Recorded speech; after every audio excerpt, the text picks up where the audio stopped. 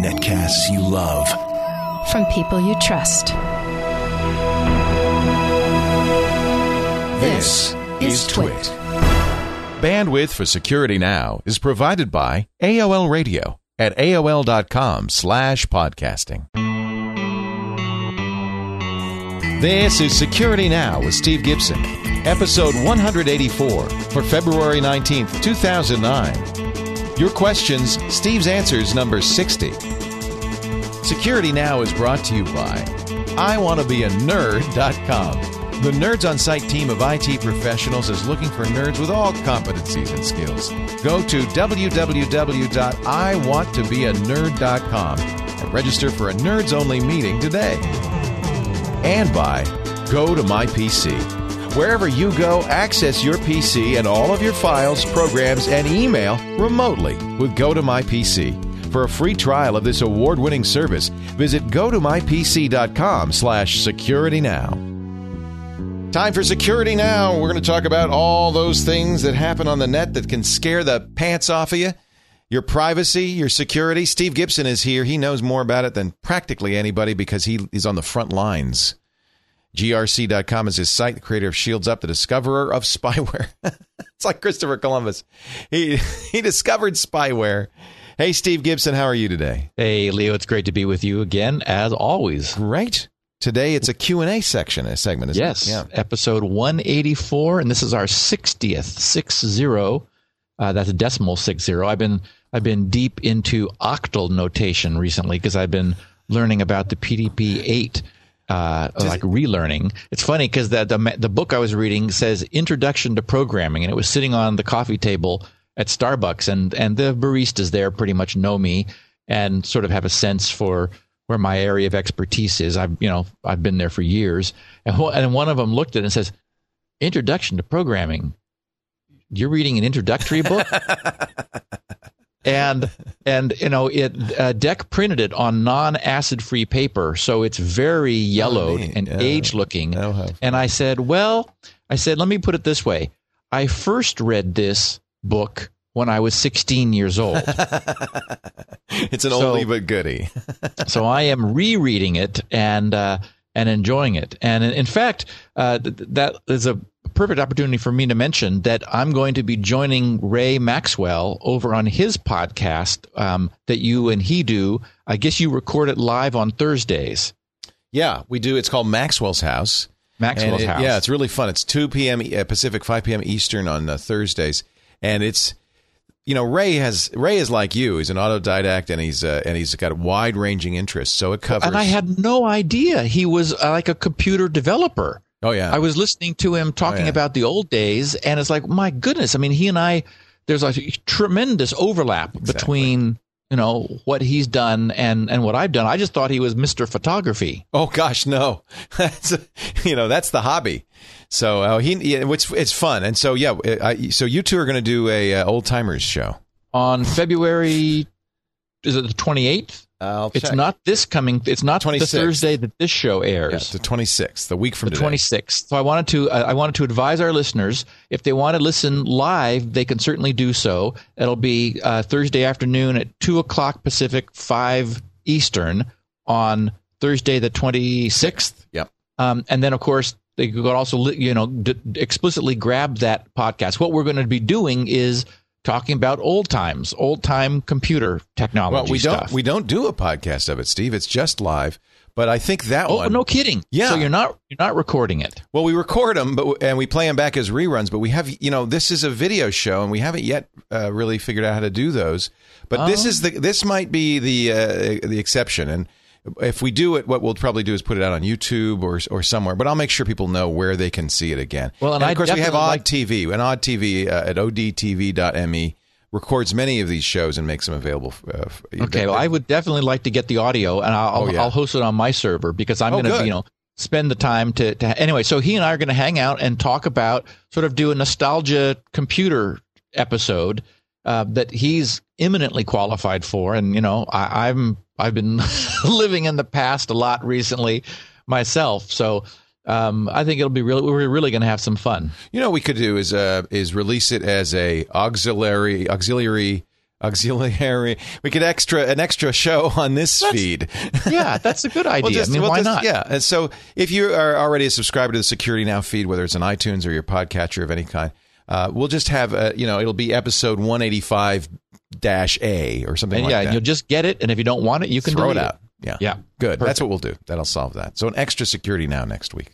Yeah. So anyway, I'm excited about it. And as I said, I've been studying these older machines, and I realize and appreciate some things I'd never appreciated when I was 16. From the advantage point now of looking back, how many years is that? 33 or something? A long time.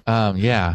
So I've got some interesting observations. I think people will, and certainly Ray and I will have fun talking about it. And I think our listeners will find it interesting too. Why do they work in octal? I mean, we know that binary is the natural state of a computer, and that's the hard. Well, and that's of course I was looking at 60 QNA 60, and that's the hardest problem I'm having.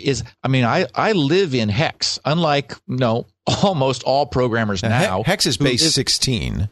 Who live in decimal, yes. My world is hexadecimal because I'm programming in assembler.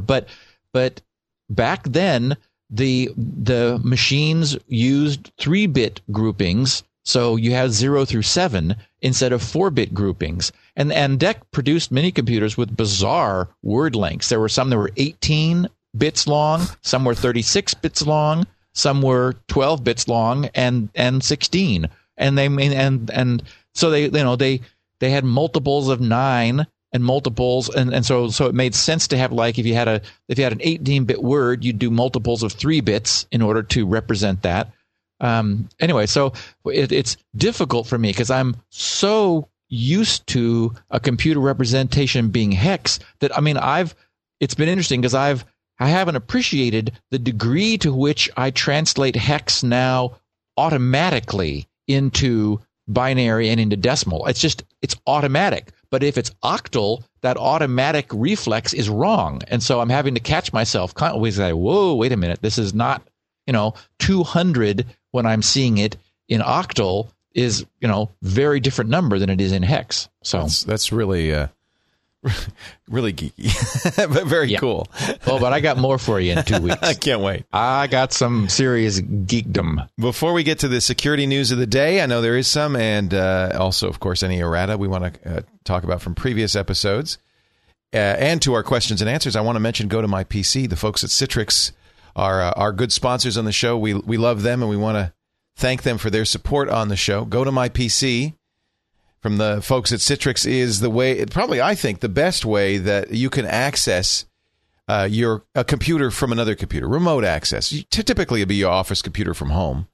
It doesn't have to be home. It can be anywhere you can get online because the beauty of this is it's like a web application. Let's say you're at an internet cafe and they're using, they're using Linux or a Mac or Windows, but maybe Windows 98. And you've got a nice shiny new Windows Vista machine at home. How would you access that? You go to gotomypc.com on their computer. You surf to it. You enter in your secure username and password, and there on the screen is your office computer.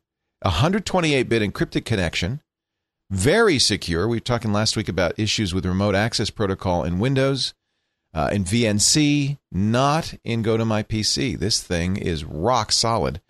And now, even if you're in a sketchy little dive internet cafe in the middle of nowhere, you're securely surfing the net, accessing your office email, running a program on your office computer, accessing network resources.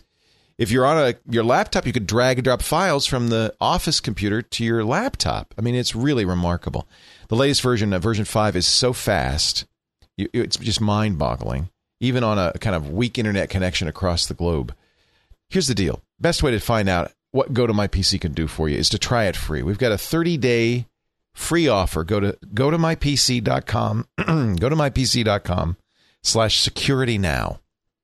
And before the show's over, you'll have it set up practically before the commercial's over. It's very quick, just a couple of minutes. Security Now, special URL is gotomypc.com/securitynow. Easy, secure, the award-winning GoToMyPC. Just got PC World's World-Class Award again for best remote access software. Find out why. Go to mypc.com/securitynow. we thank them so much for their support of the Security Now show. So, Steve, dare I ask, are there any news in errata from... Well, yes, we have lots of errata and a little bit of news. It's been a relatively quiet security week since last week when we had the big Apple second Tuesday of the month update. Hallelujah. In this case, the only real big security news is Apple. There is a new Mac OS X update and Java update. I got the Mac. The Mac was about 44 megs. They fixed a whole bunch of problems, more than 24 security flaws. There was an arbitrary code execution flaw in Safari's RSS handling. There was an information disclosure flaw in Apple's remote events, denial of service flaw in the AFP server, arbitrary code execution in Cortex, and a bunch of other things. So definitely something that Mac users will want to make sure they get. And they didn't really talk about what they fixed in Java. They just said addresses security and compatibility issues. So, they never say much. They're very tight-lipped about that kind of thing.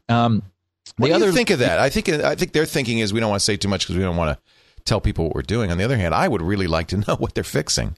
Yes, and what they haven't fixed. More to the point, it's my feeling is that we're used to Microsoft giving a relatively full disclosure of what's going on. And of course, this has come back to bite Microsoft. So I think Apple is saying, we're going to fix it. And why do they really need to know? I mean, like you might argue that the typical Mac user being less, screws and knobs and widgets, just wants to know that they're secure. I don't think that's true anymore. I think a lot of programmers and techies use Macs. Yeah, well, as I look around Starbucks, I am seeing a clear shift towards Macintoshes. Although I'm right next to UCI, so we're in student land there too. Well, I mean, because the Macs come with all the programming languages and so forth, I think, and it's a Unix and a terminal. I think a lot of geeks have kind of shifted over to the Mac platform. Yeah, and they want to know. I mean, especially because it's actually related. A lot of the Mac software is Unix software, so some of these patches and some of these exploits are in the Unix software. And if you know of a problem, for instance, in the version of Bind that OS X is using, you want to know if they've patched that or not. And I guess you could figure it out, but it's nice to have a list. Right. The only real interesting security news I have aside from Apple was just a note. Oh, yabba dabba doo. There's a yabba dabba doo. I'm going to talk about that a little bit when I talk about SpinRite later, but there was the trial has started in Stockholm of the 4 founders of Pirate Bay. Yeah, this is closely watched by a lot of us. Yeah, I'm interested to see what happens. They're facing charges of accessory and conspiracy to break copyright law. Their defense is that the software is not stored on their servers, so they're not breaking the copyright law. Thus, they're not being sued for copyright violation, but rather accessory to and conspiracy to break copyright law. The lawsuit is seeking about $14 million U.S. in damages and interest. It's estimated that Pirate Bay has about 25 million users, if you can believe that. I mean, that's just amazing to me. And if, I guess, based on the nature of the charges, if they were convicted, these 4 guys could face sentences of up to 2 years in prison and fines of as much as $180,000. So the only thing that is I have found annoying about them, I mean, I recognize the reality of software piracy and the way the internet works, is just, and I'm sure you've seen this too, Leo, is the brazenness of these guys. I mean, all kinds of companies, large and small, have sent them letters asking that their software be removed, and they post them and laugh at them, saying, nanny, nanny, nanny, nanny, you can't get us. So it'll be interesting to see how that turns out. The first day of the trial was a couple of days ago, and they already have thrown out one of the charges because they couldn't prove they had I think the prosecution is fairly inept. They had they were unable to prove that the torrents the torrent files they were showing actually were on Pirate Bay, and there was no evidence that they were. So the judge said, I guess that one's out. So now the only charge remaining is making available of copyrighted works. To be honest, I think it's going to be a very tough one to prove because they don't make available copyrighted works. All they publish is this little tiny torrent meta file. Right. I don't know how you prosecute that. Yeah, I mean, I don't wish them any ill. I don't condone software piracy. I'm a person, when you hear that yabba dabba do, it's because an honest person purchased a copy of SpinRite. Yeah, and I guarantee you that SpinRite is one of the torrents on Pirate Bay. I haven't looked, but I wouldn't be surprised. Everything else is. Yeah. So these guys are stealing from you, too. Now, I have my own horrific PayPal story. Oh no. Not just a caller in. This is something I stumbled on that is a complete dongle bypass. Believe it or not. Okay, because that dongle we use seems to secure PayPal better because I have to enter that number in on that. Only I have that dongle. Yep, multi-factor authentication, and in this case, the second factor is a one-time password that gives you, proof against keystroke loggers or somebody, looking at what you're typing in and then going and trying to use it because it will have been used and it expires. I've been buying a lot of things off eBay. I'm in the antique or vintage computer mode at the moment. Thanks to you having started me off by holding up that plane of core memory. And I thought, I got to get some of that. Get me that. Before it goes away. So, and that I stumbled back into, DEC, the world of DEC and my first mini computer, the PDP-8 and then the 11. Boy, 2 in a row. Well, okay. I'm going to hold off talking about that till I get there. So, okay. So I've been buying a lot of things from eBay, and eBay, of course, is closely affiliated, to putting it mildly, with PayPal, and so all the eBay sellers want you to use PayPal in order to complete the purchases. So I went to pay for something, and went to the sort of the summary screen where this is what it's going to be, and here's the shipping cost and so forth. So, and you're still sort of in eBay land, and when you click to confirm that to go over to PayPal. So I did that, went to the PayPal screen, which asked me for my username and my regular password, the first factors of authentication, which I entered. Then I clicked login, and it took me to it recognized in its database that I had these security tokens associated with my account.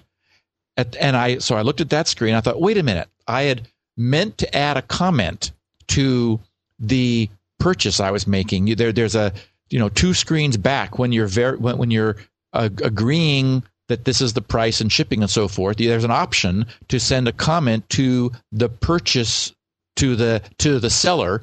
And I don't remember what it was, but so I hit back screen and went to the login page and back again and got back to the eBay page. Opened up the little dialogue area where I could put a comment in and type something to the guy. Then I clicked on confirm. This time, when I went to the eBay login page, the fields were grayed out.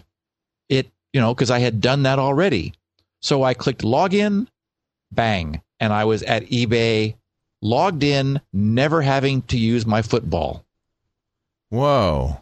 So, and I did it. And not asking security questions either. No. It happened once before, and then yesterday I remembered that it had happened, and and so I deliberately duplicated it. So I've done it now twice. I don't know for sure how far back is necessary to go. I went back 2 screens. It may only be necessary to go back to one where the login fields were grayed out, and then clicking login might jump you over. My guess is that would. Next time I buy something, I'm going to try that. So You think it's something that's been cached? Well, it just means there's a bad implementation. I mean, we keep seeing example after example of people at PayPal just not having their act together from a programming standpoint and also from a security philosophy standpoint. But here, I mean, this is something where it bypasses the whole requirement of entering any sort of a second authentication credential. Not good. Well, it's a handy tip, though, because if I forget my key, I can get in. There's a handy tip for you. How to bypass all the security at PayPal, goodness. just in case you forget your password. Yeah. Wow. Many listeners have thanked me for my mentioning and recommendation of Cat Mouse, the little Yes. Windows scrolling utility. I mean, the people are just as nuts over it as I am. So I just wanted to acknowledge all the people who wrote and said, thank you, thank you, thank you. I would have never found out about this if it weren't for you mentioning it. It's changed my life. I mean, there are people who have, like, they've changed their habits where they're deliberately now scrolling windows that are behind other windows. Like, they can see part of it, but they don't have to, like, make the windows come forward. And so they just put the mouse over it, scroll that one, then go back to the window where they were actually working. So, I mean, it's been a huge life-changing event for a lot of our listeners. I just wanted to thank them all for the feedback that they appreciated that. Last week was the first episode of Dollhouse that I mentioned, the Josh Whedon's new series. I just wanted to say that I was kind of underimpressed, underwhelmed. Yeah, you were not alone. I didn't see it, but a number of people said, Yeah, it just doesn't grab me. But in saying that, I wanted to say that my absolute number one favorite show on television is now, and has been for some time, but I haven't mentioned it again, Fringe.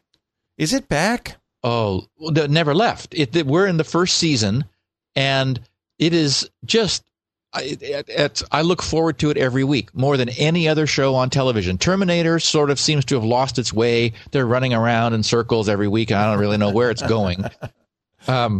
But, you know, and anyway, but Fringe, for what it's worth, I mean, I know there'll be listeners who are like, yeah. You know, I agree completely. Maybe there'll be people who disagree, but I just love it. I think it is really well written, and it's another J.J. Abrams production. I think J.J. Abrams, I'm pretty sure.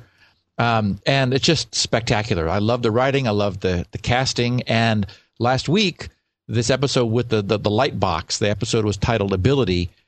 A whole nother layer of story arc was unveiled. It's like, oh goodness, I hope this show is doing well enough to be continued, because I'm really enjoying that hour of television. Yeah. Or 40 minutes after TiVo gets through with it. So 40 minutes. It's true. On the topic of collectibles, I have an offer for some lucky listener or listeners. A listener of ours who's also jumping in with the Spare Time Gizmos, building the PDP-8 kit, Lance Reichert, he wrote and said, I have an Osborne 1 late model light blue case and a K-Pro 4, both in storage, with bundled software and manuals, plus several programming languages, as well as symbolic math package. The Aussie even has the original box and packaging. Could you please connect me with someone who might be interested in these free for the cost of shipping machines? He says, I already checked Digibarn, and neither is on their list of machines they're looking for. And so I wrote back and I said, well, why don't you create a throwaway email account that you can use, and I will give everybody on who's listening to Security Now that throwaway email account so that they can contact you if they're interested. And so his email account it's Gmail. It's kaypro.iv, KAYPRO.iv, as in kpro4 at gmail.com. And anybody who is willing to pay the shipping cost for either this late model Osborne 1, which was a little CPM machine. To have that. Wow. Huh? I'd love to have that. Well, you can have it, Leo. I'm sure Lance would just send it. I wonder what the shipping cost would be, though. That quote portable was 30 pounds. Well, that will mean that remember that the term luggable was coined for that machine, or maybe it was the compact. I wanted that Osborne so badly. Does he have a K-Pro 2? Is that an Osborne 1 and a K-Pro 4 is both of them in storage. You know, if you could you display them somehow? Well, that's the thing. I think my problem is, unlike you, while I would love to have a computer museum in here, I don't really want. I could be bulging at the seams here with all the stuff that I would love to have, and that's a bulk. Both of those are bulky units. That Osborne had a little tiny screen. That was but the K Pro was bigger. It was nice. Yeah, right. The Osborne, was like an 8-inch diagonal. Yeah, it was teensy. Little micro, and it was, But it was 80 by 24, I think, wasn't it? Or no? I'm sure it was 80 by 24 characters. Yeah. Probably text. I don't know. I don't remember if it did graphics. I would be surprised. No graphics. It was just a CPM machine, so probably just text. Yeah. Yep. And they came with, as did the K Pro, WordStar. Yep. Yeah. Hey, now, careful, Leo. I'm still using WordStar keystrokes for all of my editing. Wait a minute. Don't tell me. Control KS to save. Is that right? Control KV. Yes. And some things never leave the mind. What I love about it was that your pinky sat on the control key, which is now where everybody has moved the shift lock. Right. Which is really frustrating. Yeah. The dumbest thing. When was the last time you ever hit shift locked on purpose? Right. I mean, it's just. I always map it to the control key. Yes, actually, there is a simple little registry hack you can use that'll map it in Windows machines. Yeah. So it is exactly, and so both my shift lock and my control key are control keys. But yeah, it's the definition of a perfect UI because it disappears. I just will the cursor to go or the screen to scroll, and my left hand does it for me using the control key and the little the alphabetic keys over in that area. But you don't have a program that does it automatically. You have to map the keystrokes to whatever program you're using. Well, in my case, I'm still using Brief, which is an old DOS 16-bit DOS box editor, and I've completely rewritten it. Right. Brief has a Lisp-like macro language, which I customized about 20 years ago, and it's still running strong. If you tried to change it one line today, you'd probably break the whole thing. I'm sure there's no way you could look at that and say, I know what it's doing now. I'm not touching it. Brief was great, though. You could do anything. I did also. A person posted in the GRC SpinRite news group, really kind of a fun and again different sort of testimonial. The subject was "Thank you, SpinRite." He posted on January 6th, and he said, "Okay, I'm sure you're all sick of thank yous," and I guess he's speaking now to everybody in the news group. But this disk just saved me a lot of time, even though it didn't touch the drive. He said, "I bought SpinRite a while ago to support Steve and Security Now." Oh, so he's a Security Now listener also, but never had the need to use it until last week. With the Christmas shutdown, I was looking to get out and away on the last workday, but I got stuck with a service call to one of the offices with a computer hard drive failure. The staff there are actually pretty good, so when they say it's a hard drive failure, I tend to believe them. Anyway, I go there, boot the computer, and it comes up with non-system disk message. So I can see some time being wasted recovering data that should have been stored on network drives that are backed up and not on the actual PC. Oh well. I popped in SpinRite, and it comes up with a cabling error message.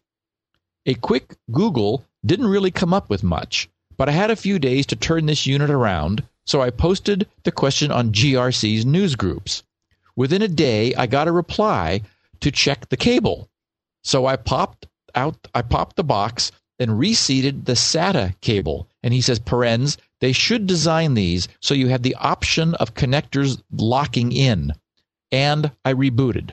The computer came right up, Windows loaded, and it all works. Nothing was lost. Wow. Needless to say, they walk in on the first day of work and are impressed that I sorted it all out over the Christmas break, and even more so when I mentioned the mystery disk that diagnosed the problem.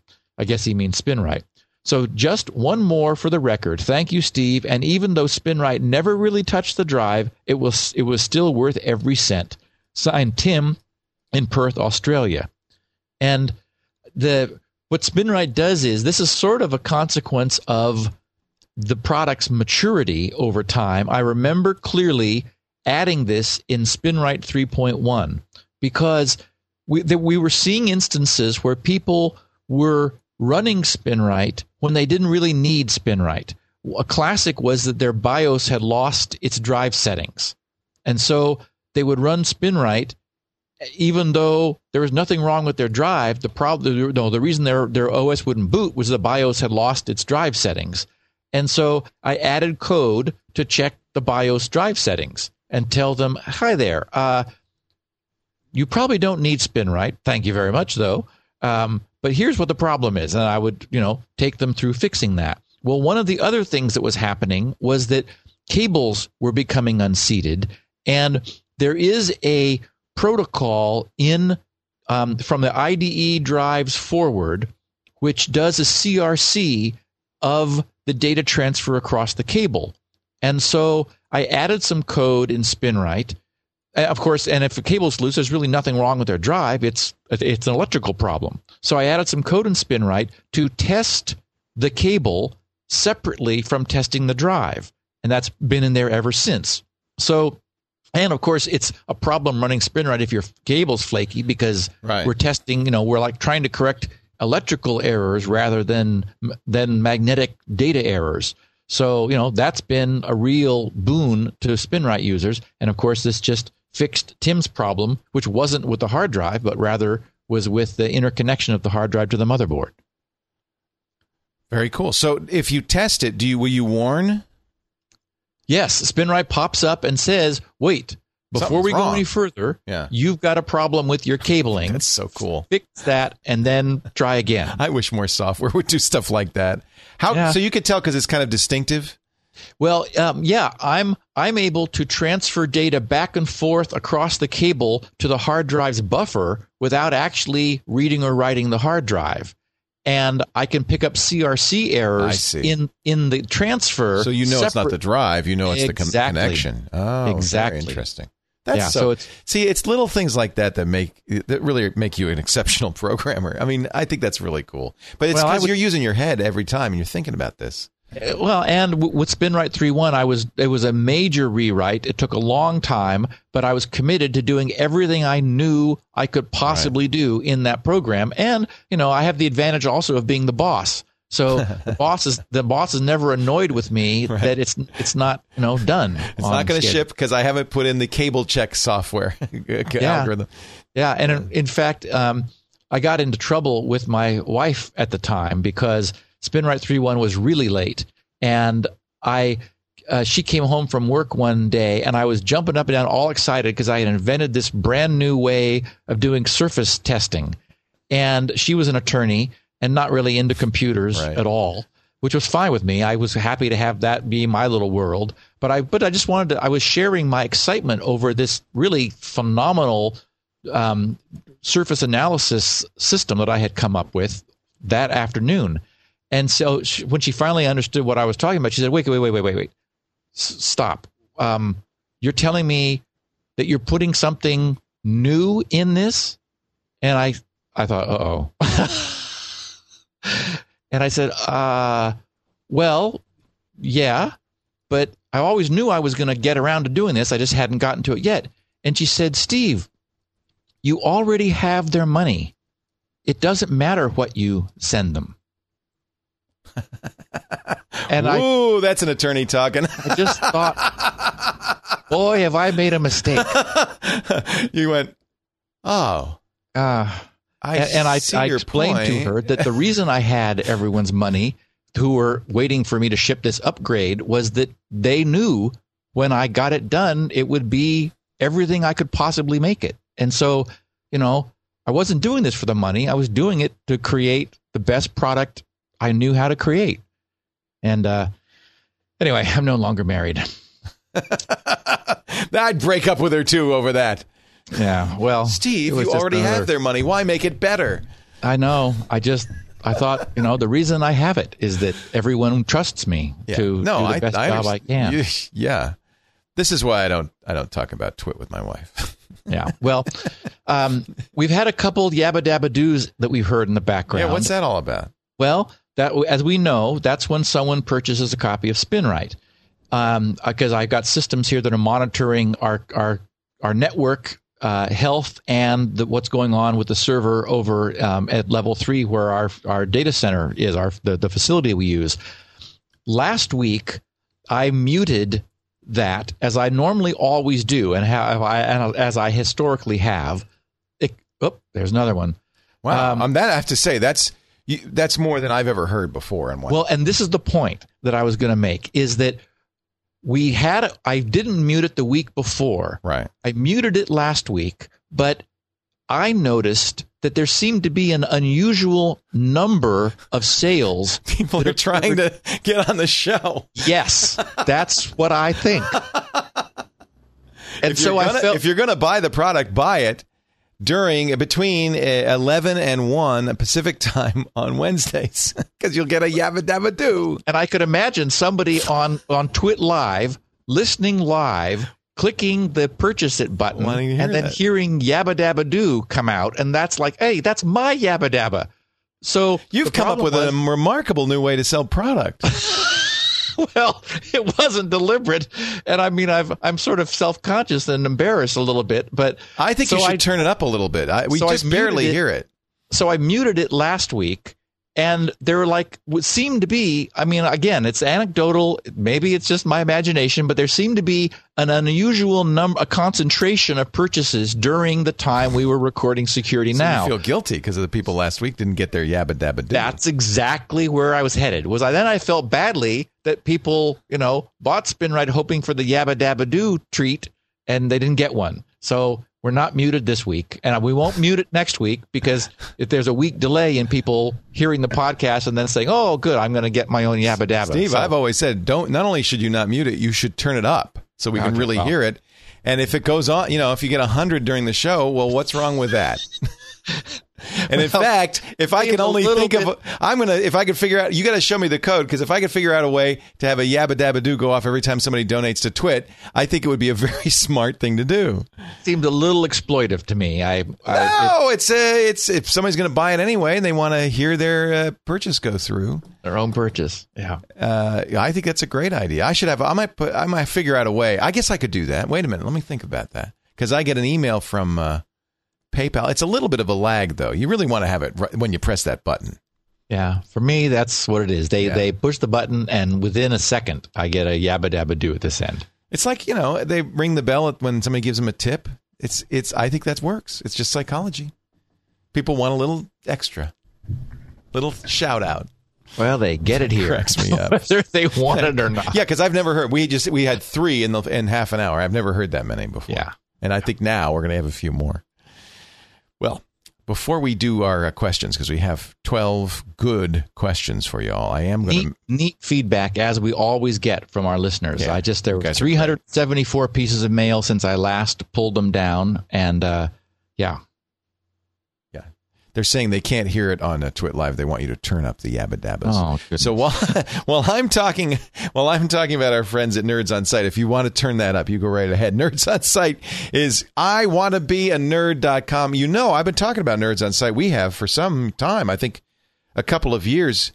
I know because we first heard about them when I was still working in Toronto. They started in Canada, but now Nerds on Site is all over the world. Nerds on Site is a group, kind of an association for IT professionals. You'll find them in Canada, yes, the U.S., Mexico, England, Australia, South Africa, Bolivia, and India. And I bet you another country or two since I got last checked. I mean, they're everywhere.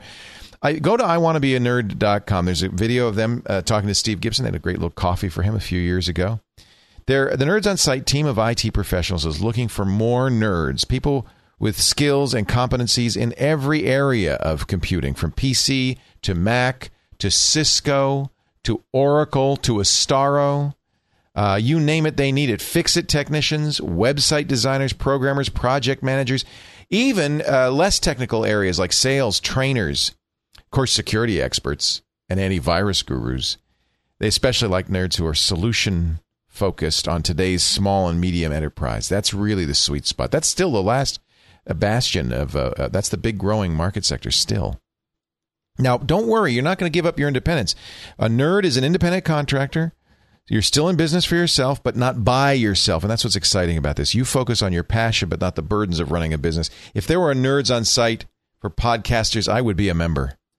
Believe me, this is great. You can tune up your competencies. They've got a University of Nerdology with 250 competencies, including Astaro, including Cisco, Soho Residential IT Services, architecture design, system architecture design. I mean, everything. Look, just go to iwannabeanerd.com, find out more about it, and you can register for a nerds-only meeting. I think they use GoToMeeting for that in your area, or you can. I think they use GoToMeeting. Go to iwannabeanerd.com to find out more. Great people. And if you're in that business, that IT business, this is a really great way to grow your business and maintain your independence. It's a great combination. iwannabeanerd.com. Steve, I've got questions, 12 of them, sitting in front of me. Are you ready? Do you feel ready to answer? Do you want to take a break? Do you want to go yabba dabba do or anything like that? Someone posted that they want a copy of the Yabba Dabba Do WAV file. I will. I'll put it somewhere on GRC. I think you can find that online too. I mean, I did. It was just really just an There's another one. Just an enthusiastic, happy Fred Flintstone, and it just makes me smile. So I think it just if I had a little light behind me that lit up every time, or maybe we could have a little angel fly across the screen every time somebody donated. I think that's a great idea. I like it. Oh, here's another one coming. You're kidding? Oh, wow. There's as they're filling out the form, there's a cash register sound, ka-ching ching, ka-ching ching, and then the yabba dabba on successful completion. So I just love it that you do that. I think that's great. You have a bunch of other sounds too, I know. Oh, and actually I've got some really nice synthetic voice sounds that monitor my network here, and it's like I've got one that's like your primary internet link has gone down. Oh, geez. And your primary internet link has come up. And then I also I wrote some tools that monitor workstations that are like doing like AV compression, and it'll say AV workstation is now idle because I'm working and I want to know when another machine is done so I can go over and that's good. We need to do all of that stuff. Yeah, it's really cool. That's really good. And you wrote those scripts in assembler. In assembler, of course. Of course. What else? Question 1, Alicia Ketchy, who is otherwise anonymous, is very upset that Microsoft uninstalled her new antivirus program. Steve and Leo, she writes, I turned on my computer a few days ago, and I got a message saying that Microsoft MSRT had removed AV2009 from my computer. So now I don't have an antivirus installed. I tried to download another copy of AV2009, but I couldn't remember where I got it. Can you tell me? This is a joke. No, I'm not kidding you. I am not kidding you. It's a joke. Can you tell me where to find it or recommend a free AV program? Oh, boy. Isn't that perfect? I can't believe it. I mean, maybe she's pulling our leg. If so, I tip my cap to her. It's pretty whatever, funny. I'm tipping something. I'm tipsy. I just thought this was fantastic. Oh, my goodness. Of course, AV2009 is a virus. Yeah. It's bad. Yeah. And a lot of people have been getting it, and MSRT has been removing it from a lot of machines. So in case that Alicia is serious, we're not laughing at you. We're laughing with you. Yes, because you're not alone. There are many, many, many people who've fallen for this. I get this call on the radio show all the time. Yes. So do not go looking for another copy of it. Actually, it'll probably find you without you having to look for it, and happily crawl into your computer. It is malicious. It's good that Microsoft MSRT removed it. And Leo, you're probably more on top of what's the best free AV program to recommend. So I defer to you. I'll tell you a couple of things. First of all, the guys, the clever fellows at AV2009 are now calling it in some cases AV360 or 360 protection, because what they're doing is they're trying to trick you into thinking it's Norton, because Norton Antivirus 2009 and Norton 360. So you may see other names for this. The way you get it is you will go to what you think is a normal website, and all of a sudden you'll see a pop-up on your screen that says, wait a minute, you have some spyware or viruses on your system. We'd like to check. Click OK. By the way, if you click OK or cancel, no matter what you click, same thing happens. You get sent to a site where it shows you a phony clicker going, whoa, whoa, whoa. And I know it's phony because I've seen it on my iPhone and I've seen it on my Mac, neither of which get any of these viruses. And so it goes click, click, click, click, click, click, click, and it says, yeah, you're infected.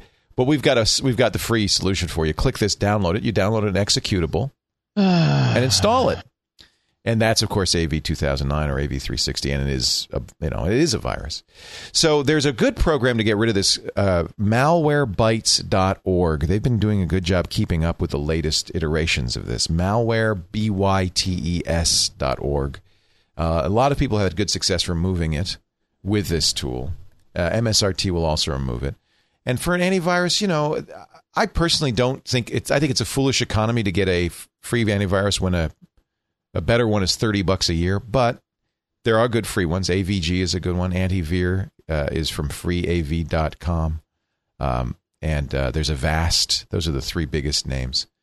But frankly, I would spend $30 and get a better one that's faster and more accurate. And is going to be supported by its company and receiving viral signature updates in a timely fashion. The reason AVG gives it away is because they want you to upgrade to their paid version. Right. So their free version, mostly it's just slow. It doesn't scan quite as fast. It uses more system resources. I like Nod32. That's what I use. But there's a lot of good choices out there. And I certainly think that, spending $30 a year is not too much to spend for an antivirus. Moving along, question number 2. This is from Jan Hertzens. Another Yubico question. He wonders whether Yubico might be missing the obvious. We're talking about the YubiKey security dongle. In your last podcast, you mentioned the need to trust the verifier of the key to be able to authenticate a key. So why not have the key use public key asymmetric encryption? You supply the user with his public key via download or whatever. Keep the private key on the device. This way, any entity can independently verify a token but can't fake it. Trust no one? That seems like a good idea. Would that work? Well, let's talk about it. First of all, there's so much feedback about Yubico and YubiKeys that we receive that, I know we talk about it a lot, but it's captured our listeners' imagination. So I thought this was an interesting notion. There are a couple problems with the idea, and so let's work through how such a thing would work. If the YubiKey or some future variant of it, or a hypothetical dongle like that, were to use asymmetric encryption, then the idea would be that one side of the asymmetry of the key, that is, in this case, we would call it the private key because it would be kept private, although I keep reminding users that they are interchangeable. One undoes what the other does, essentially. So in this dongle would be the private asymmetric key, and no force on earth could cause it to disclose the key. So the whole idea would be you need to prove that you own the thing that contains this private key. So that means that it would have to accept something that was encrypted with your public key that anyone could have access to, and then decrypt it using the other key, the private key, and then demonstrate that it had done so by returning that decrypted thing. So, for example, you go to a website that has access somehow to your public key, like when you originally authenticated yourself with the website. You'd said, "Hi, I'm Steve Gibson. Here is my public Yubico." Well, we need a different name though, because I don't want to confuse people. It's not a Yubico. This would be other Yubico-like dongle. Yes. Here's the public key associated with my account and with my authentication device, and that's the key, so to speak. And this is who I am. So, please authenticate me against this public key. So you would go through whatever it is you do to authenticate yourself the first time, giving the site that, your public side of your authentication device. So then every time you logged in, the site would, for example, just generate what we call a nonce, an N-O-N-C-E, basically a pseudo-random blob, which it only ever uses once. It would encrypt that with your public key that it and anybody could do.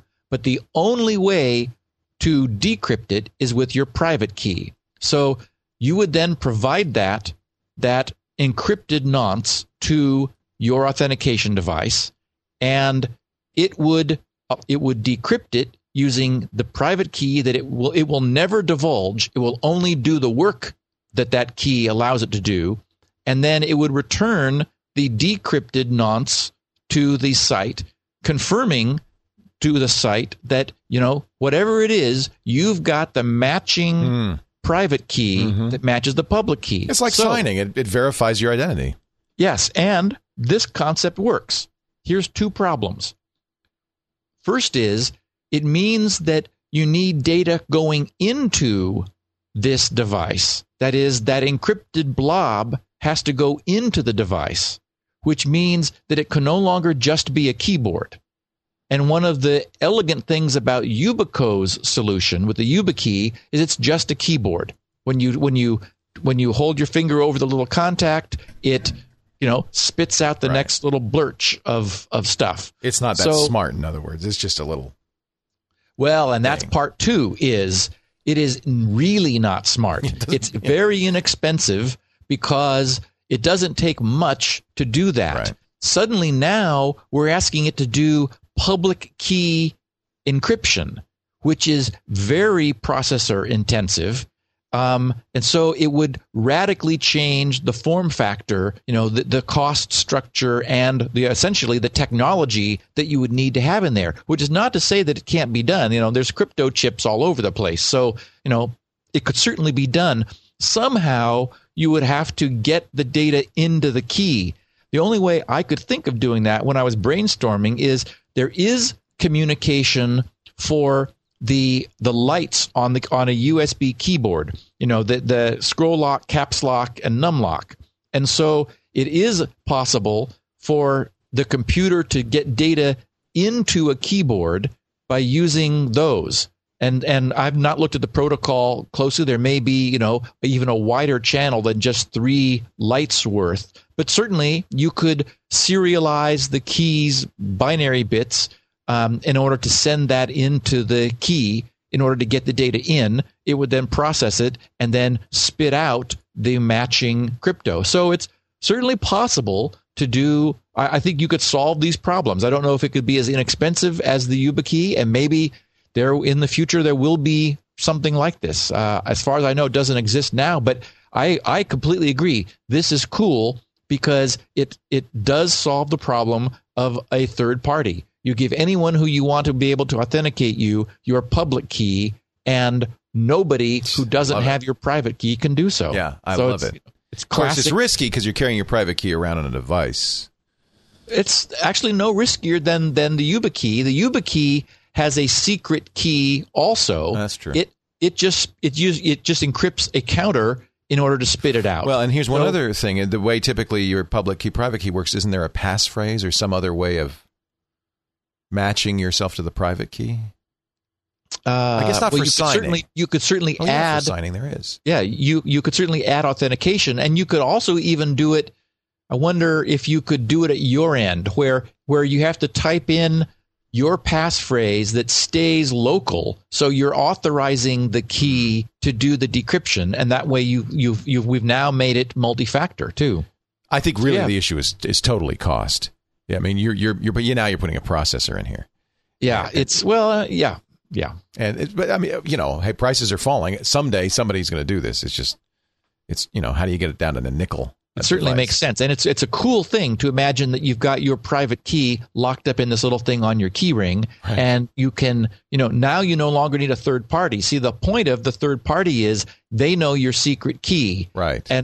But if you use public key crypto, you don't need that third party. You just need more power at your end. Although ultimately, at least PGP works with a chain of trust. So you always have a third party who's validating that you are you. Otherwise, you can make up a key. I'm Steve Gibson. See, I got the key that says it. Somebody has to verify that really is Steve Gibson's key. Well, remember that I said we originally need to go through some sort of authentication. Yeah, there's always trust somewhere. When I'm giving them my public key, that is the matching public key. And so you could imagine that this thing, if you like hold the button down for a long time, it spits out the public key that it's willing to give to anyone anytime. But it and that way, it's like it's got them both, but it will never release the private key. You will only use the private key to perform a decryption operation on your behalf. Right.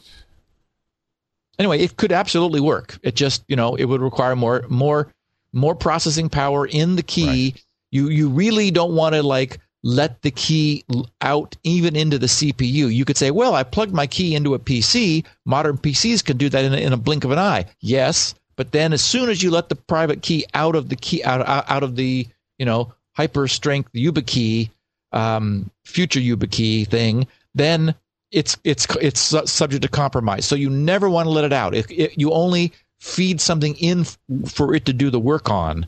That's certainly an upgrade to the concept.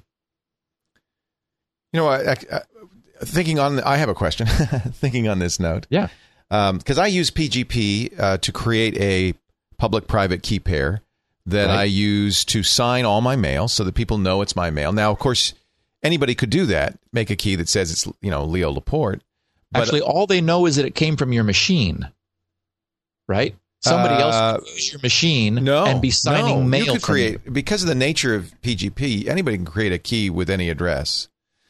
But what you do is you ask people to sign it. So people who know it's you would then sign the key, and so the trust goes up. It's called a chain of trust, and it is kind of a flaw in the PGP system. Unlike a certification system, if you get a certificate, you prove to Thought or VeriSign that you are you, and at least prove that you have that email address, because they send the cert to that email address. Not with PGP. You're generating the key locally. So there's no central authority, but at the same time, there's no central authentication either. But what you do is you ask people to sign it. In fact, they have key signing parties where you'll go and the 100 geeks will bring their PGP key, and I'll look at your driver's license, say, yeah, that's you, and I'll sign your key. And then it says, well, Leo Laporte says it's him, and Steve Gibson says it's him. Oh, I guess it must be him.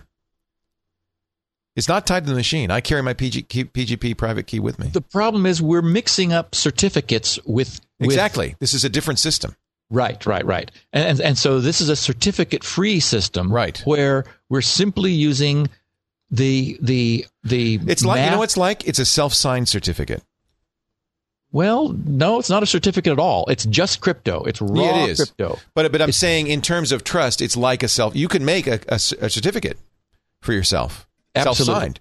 Absolutely. But no third party has verified it in any way. Right. That's what these are like. So the idea is if this next generation key, if you bought one, it would have two modes of operation. You hold the button down for a long time so that you don't do it inadvertently, and out comes your public key, so it's able to dispense your public key whenever you need it. You can write it down, you store it in a text file, you could use it to enter it into a website, doesn't matter, because that's freely offered. Public. Yeah. It's public. Then if you normally touch it, it will wait for something to come in, and when whatever that is an encrypted something, it will apply your private key to decrypt it and then type it back out.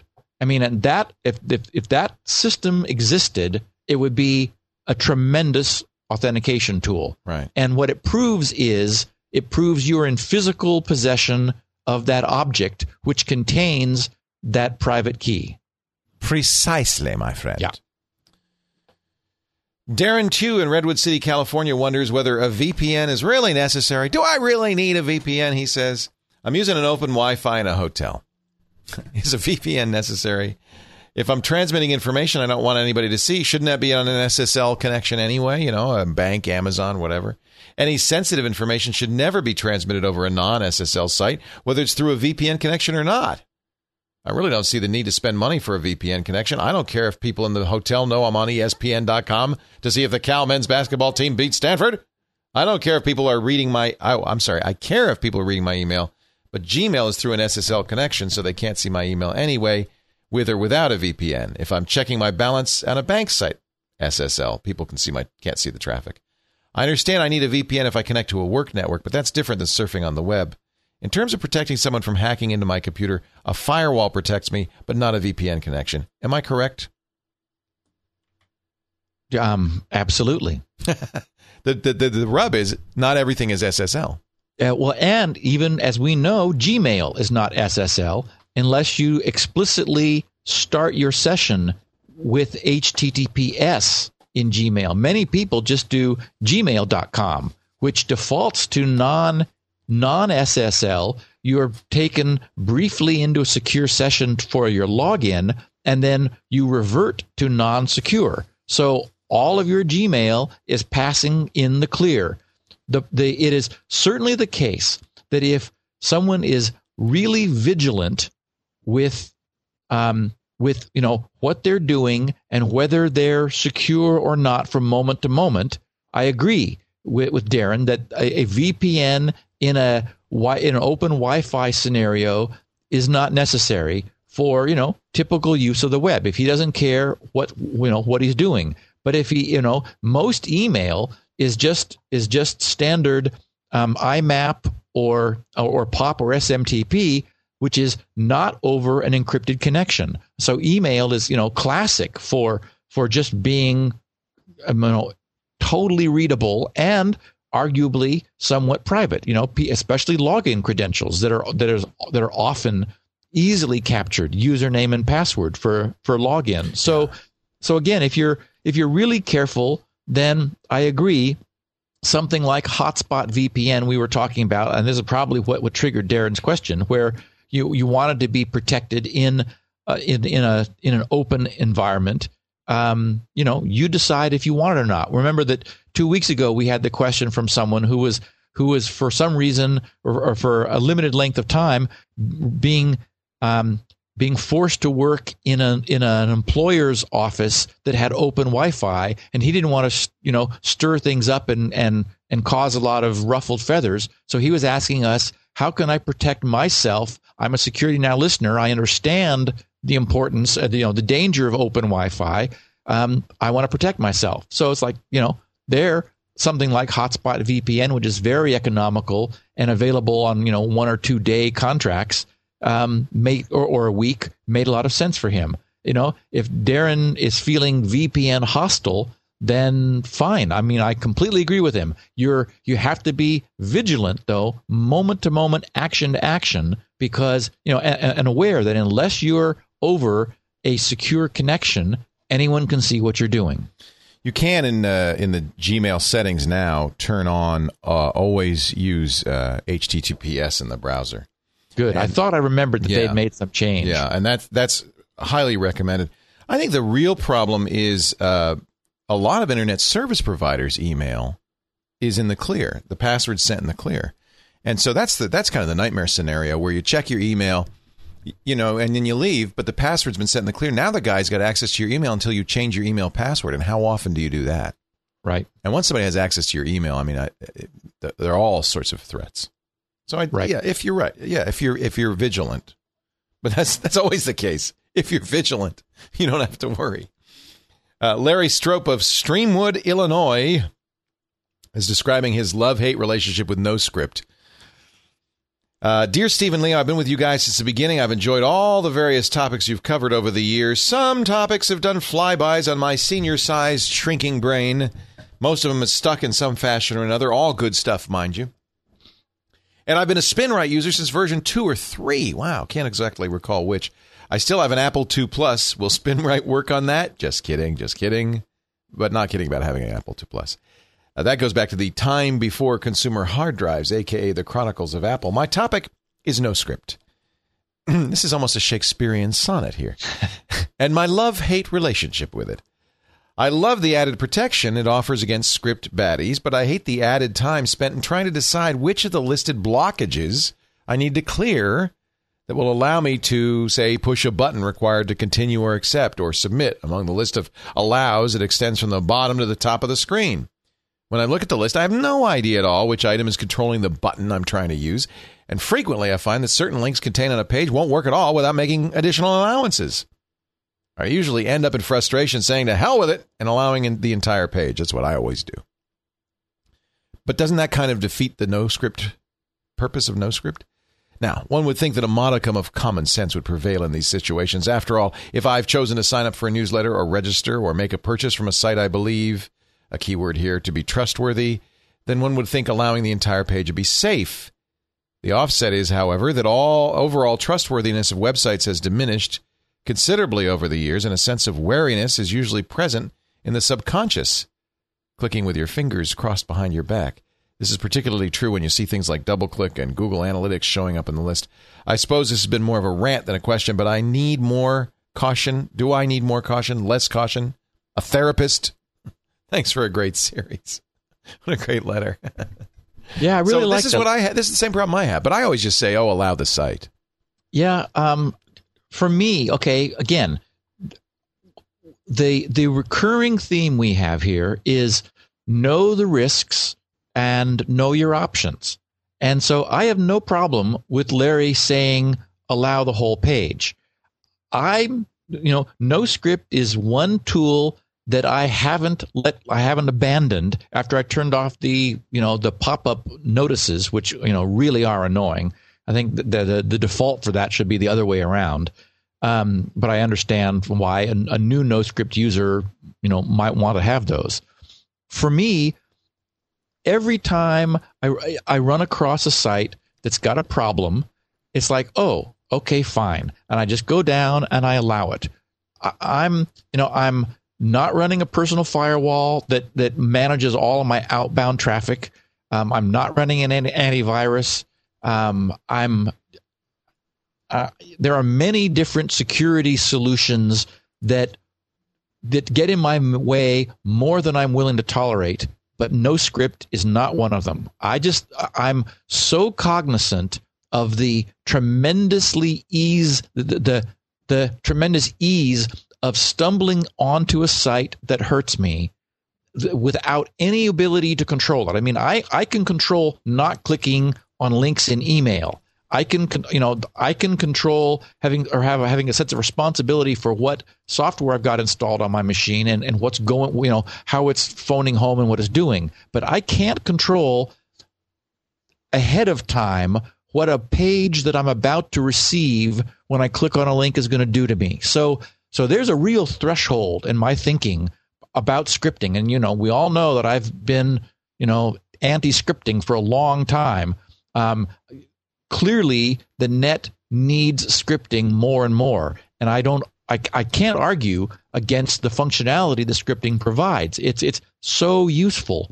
Unfortunately, with that usefulness comes exploitability. So for me, I guess I would say think of NoScript as a tool, a useful tool that you can use any way you want it, but it's better to have it than not at all. I just, who knows what kind of junk. I mean, remember the first Q&A was with, I think, Alicia, who got AV 2009 installed on her machine. Well, the way that original pop-up happened was scripting. The site she went to used scripting to produce a pop-up which had malicious intent, which then induced her, as you said, doesn't matter whether she clicks yes or no, because a script is behind that took her to the website that performed a fake AV test. All of that is the fault of scripting. If scripting was disabled, she would have never had that trouble and would not have had that malware installed on her machine. So, I'm really bullish on NoScript. I just think it's the right tool. Again, I'm not telling everyone to run with it all the way up and fight with a site. If it's up to you. But having that choice is what NoScript gives you. Actually, I don't know if NoScript would have protected you against AV 2009.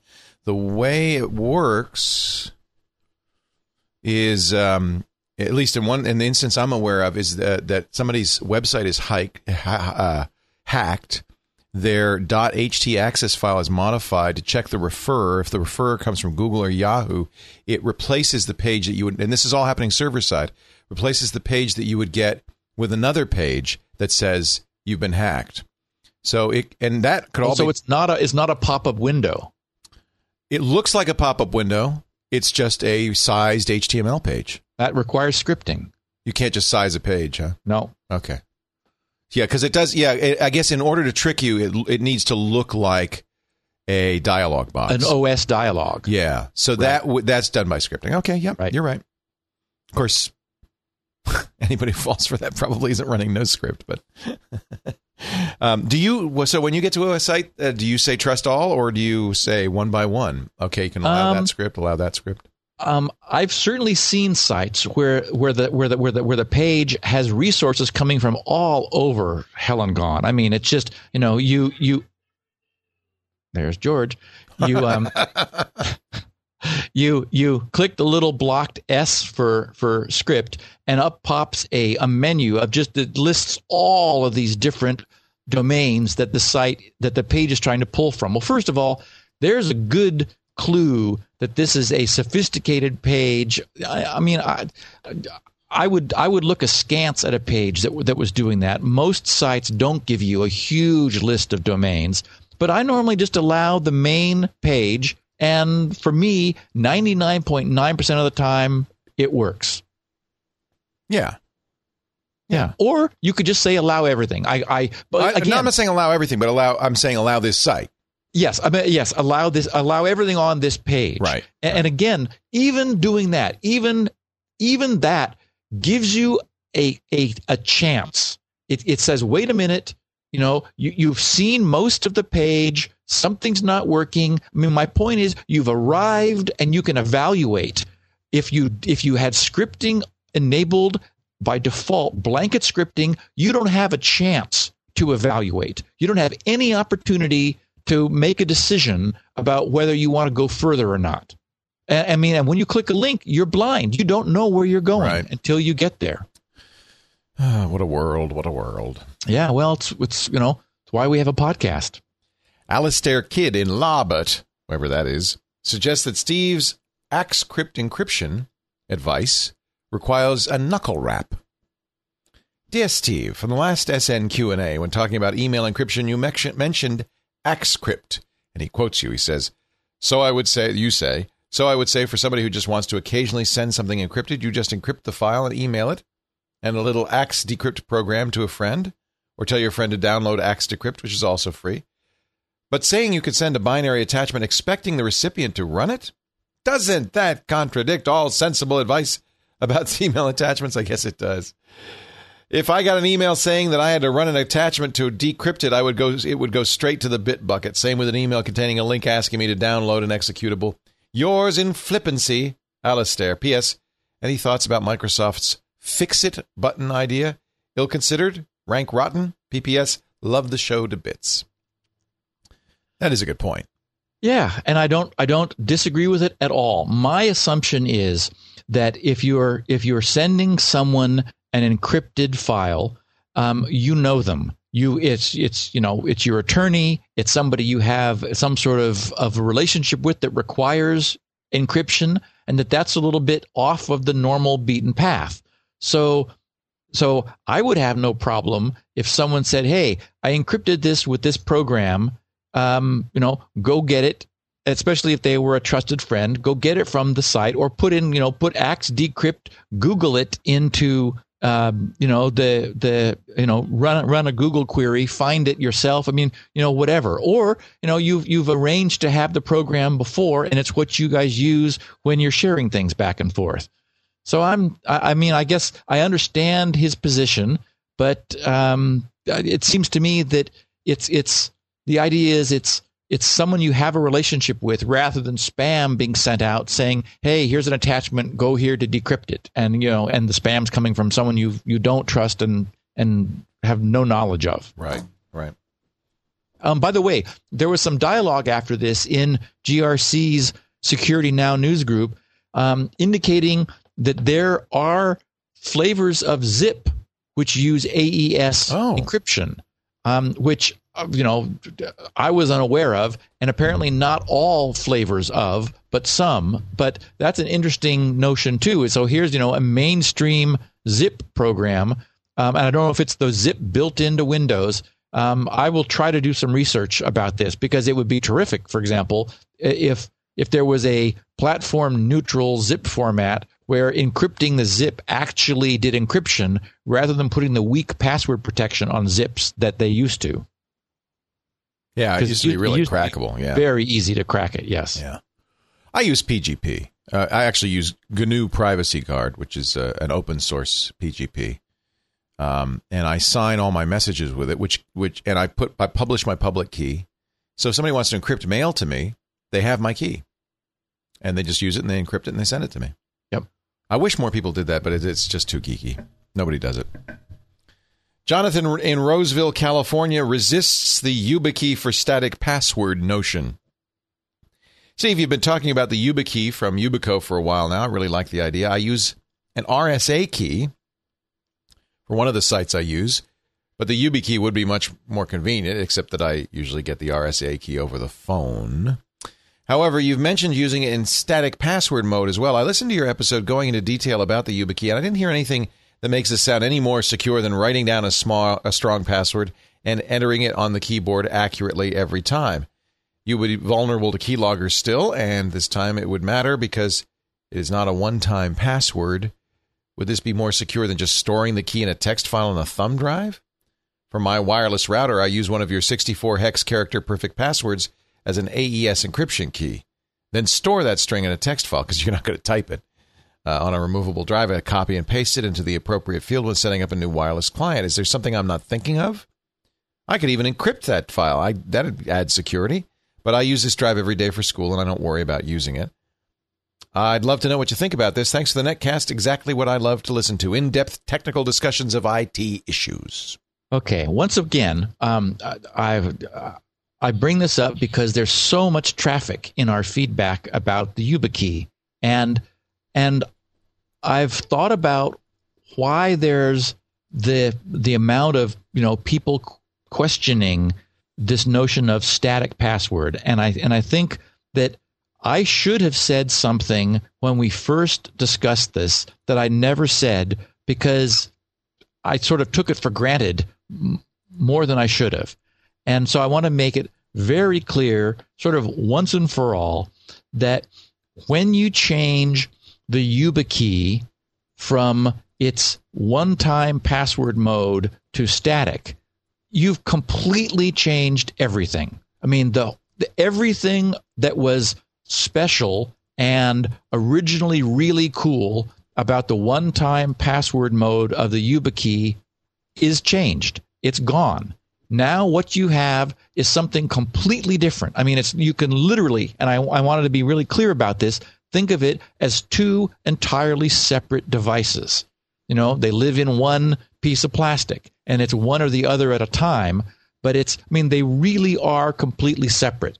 So, we've had a lot of listeners questioning the security of the static password. Well, I'm glad they're questioning it, because they've been listening to the show. It means they understood what the nature of the coolness of the whole concept of a one-time password. He mentioned his RSA fob. I've got the little e-ink credit card in my wallet, which I'm able to use interchangeably with my football if I'm away from home. All of these one-time password schemes are uniquely secure because they don't use the same thing twice. So they're fundamentally different from anything which is static. And so I completely agree with Jonathan's comment that the YubiKey in static mode is nowhere near as secure as the YubiKey in one-time password mode. But it's not intending to be. It's not saying it is. It's a very different model. And once again, we need to kind of come back to the security model and just understand what that is. So now with this static password mode, we're generating 64 characters from a 16-character alphabet, which has the entropy, the randomness of 256 bits when the YubiKey is configured in static password mode with a maximum length output. So, what it is useful for what it is. It's 64 characters, the same 64 every time. You can use it as your WPA key. You can use it as a password on a website. Every time you use it, you need to understand that it's not one-time password. It's the same password every time, but it's what you're getting is its extreme length and the difficulty of memorizing it, as its benefit, and the ease of entering that monster-long 64-character thing every single time. The ease of entering it just by touching your finger on the button. So, there are scenarios where you could argue that the risk is very low. For example, in pre-boot authentication with TrueCrypt, where there's no OS running, there's no internet connectivity, there's you're like pre all of those problems that you typically have, and you can add your own password after that in order to create a second factor.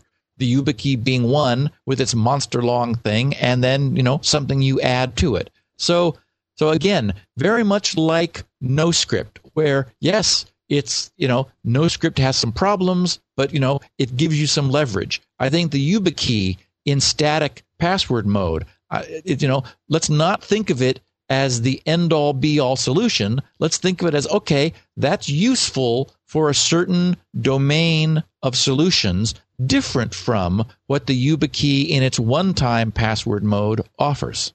Okay. That makes perfect sense to me, as long as you understand the distinction, right? My rant is over now. Okay. They really are separate solution domains. It's important to understand. And this one little bit of plastic is able to function either way, which is, I think, very cool. But he's right that you could applications for each. He's right that you could store it on a USB. Yep. You could do all sorts of things with it. Well, in fact, until I did this, switched one of my YubiKeys to static mode and set up and used it as my WPA password, which I have. When someone came over, I used my own perfect passwords, just like he does, and I had that on a file in a thumb drive. And so when someone came over and wanted to get online with their laptop, I'd give them the thumb drive. They would, get the file, open the file, copy and paste it into the password box twice, and then they were online. Now it's cooler. Yeah, I've got just give them that, and they go boom. Exactly. They go like, "What the heck is that?" It's like, well, you're over here in the house of magic and mystery. So, what do you expect? It's magic. We got Yabba Dabba Doo going off all the time. It's it's loony over here. And so I stick this little sliver of black plastic in and touch it, and it goes zoop, and then do it a second time, and bang, they're now online. It's very cool. So yes, understanding where and how it makes sense to use it reduces this to a tool. Is it, neither of them are perfect because, for example, we saw that the YubiKey in one-time password mode being symmetric requires a third party to authenticate.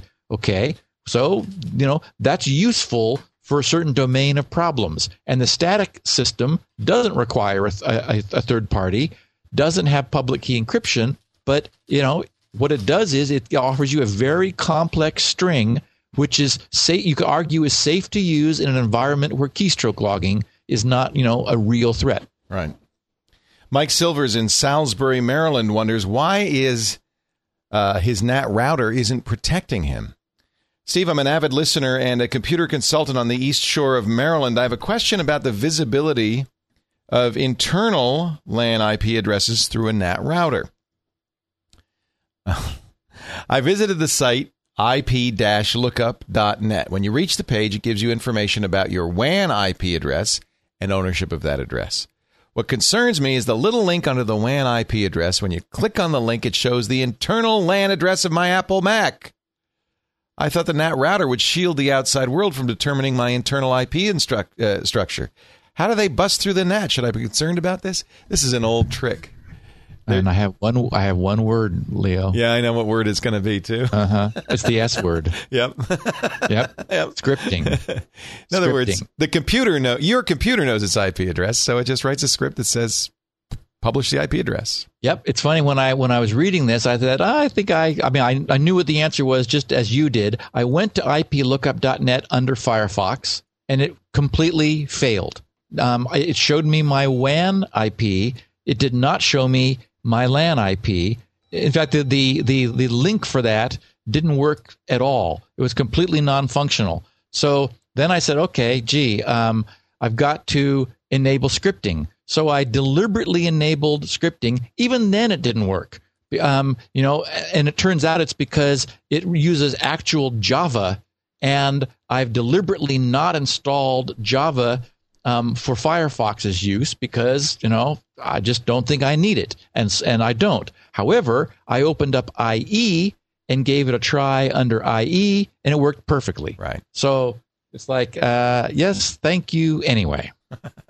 It's scripting. This was an old trick sites used to use to say your privacy has been compromised, and they would do all this JavaScript stuff and even worse. What many sites did was they on IE was they would show you the contents of your hard drive. Right. I remember that. Oh my God! I can't tell you how many times. How much email Greg has answered where they use Shields Up and we'd say you're secure. Then they'd say, "Hey, I went to this site and it showed me the contents of my C drive." It's like, yes, because your browser was told to show the contents of your drive. The site, just gave your browser a link that said, show C:// and the browser does.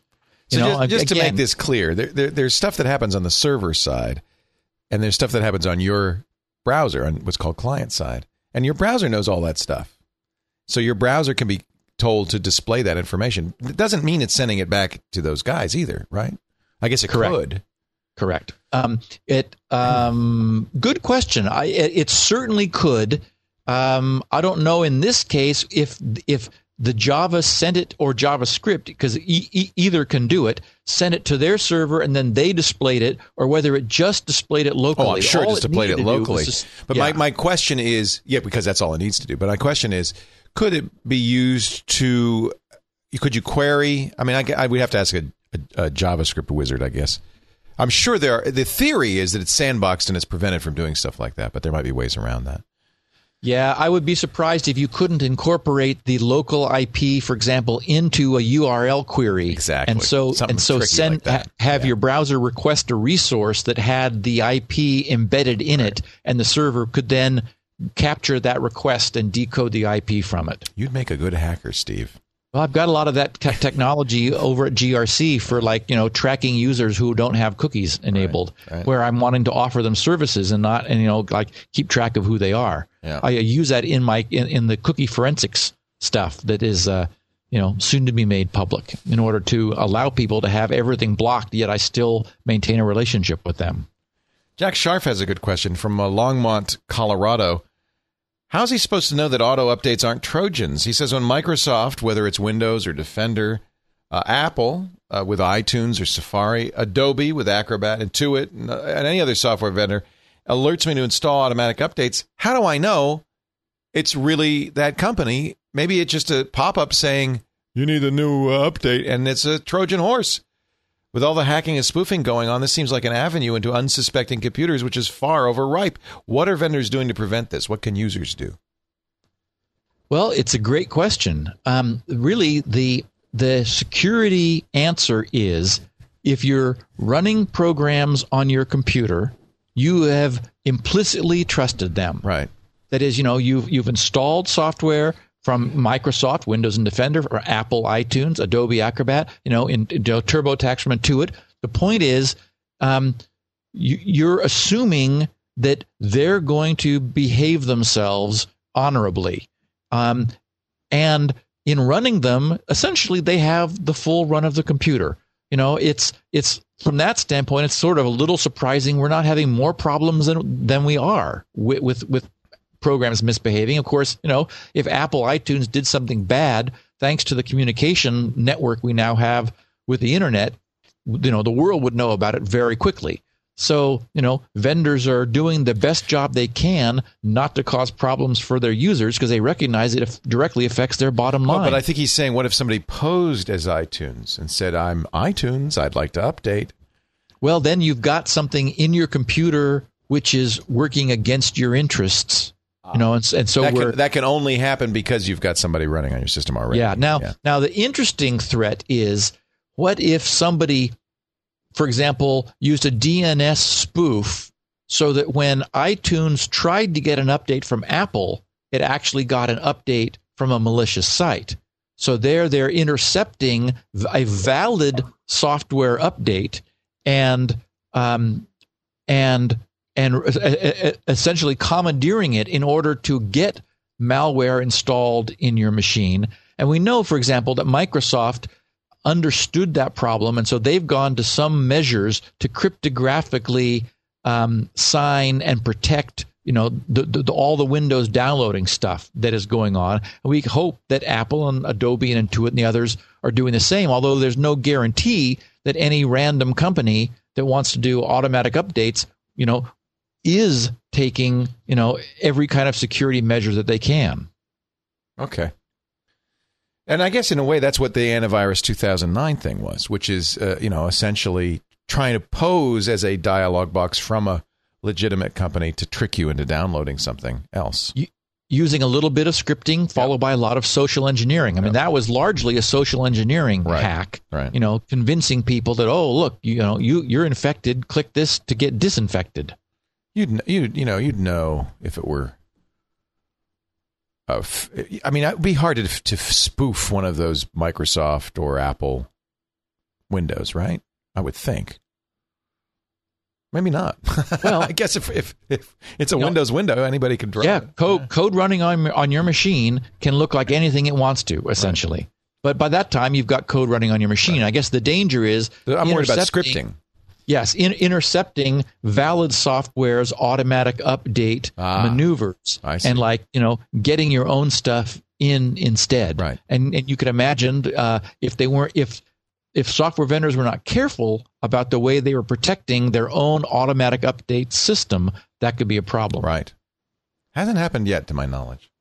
Todd in New York shares a very interesting VPN story that raised some questions. He says, guys, I love the show, loyal listeners, so on and so forth. I have a service that is offered through my condo, Verizon Avenue, and I've been suspect for some time that they were throttling my service. Oh, his ISP is through his condo. I supposedly have 1 megabit down, which isn't very much. But for some time, I've had certain music services, Rhapsody, that once worked quite well in this building until all of a sudden they started to have horrible buffering issues where songs would stop in the middle multiple times a song. I chalked this up to something that had changed on the side of the music provider, but today I learned otherwise. I've been working freelance to set up an Astaro security gateway, for a client that I consult for. In testing out the Astaro appliance I installed in the client's office this past weekend, I noticed something odd. I was connected into their network over VPN with all of my internet traffic routed through the VPN when, forgetting that I was still connected, I fired up the aforementioned music service. To my amazement, it worked fine. So he's on the same connection. It's just VPN'd.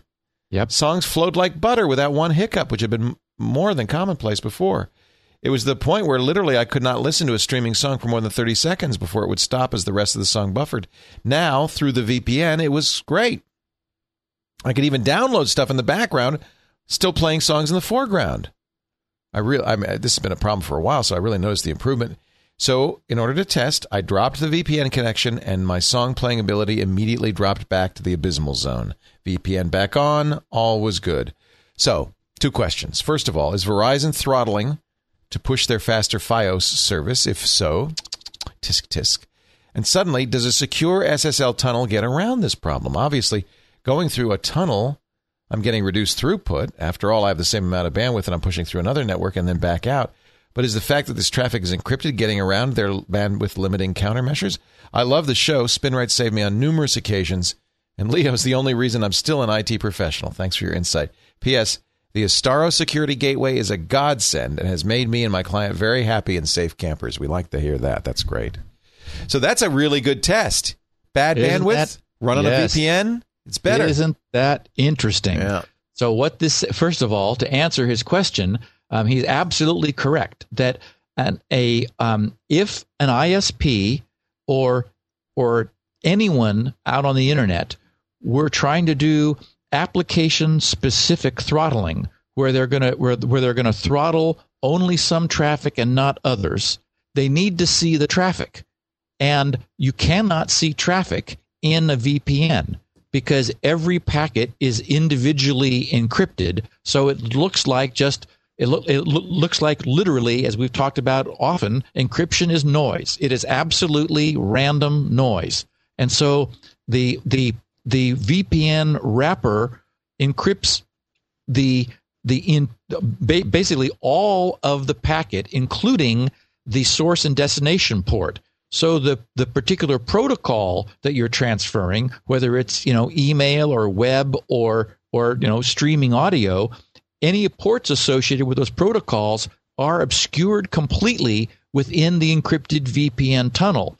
So and we don't know for sure that this is going on, that Verizon is doing this, but if they wanted to, they would bandwidth limit based on some aspects of the traffic that their deep packet inspection would be identifying. And so they would hamper that. They're unable to do so if that traffic is being enclosed in a VPN tunnel. And I mean, based on the evidence that Todd has pretty shared clear with us, yeah, it really looks like that's what's going on. They're probably using some sort of packet sniffing, or actually on streaming audio, it's a different port, so they could even be watching the port.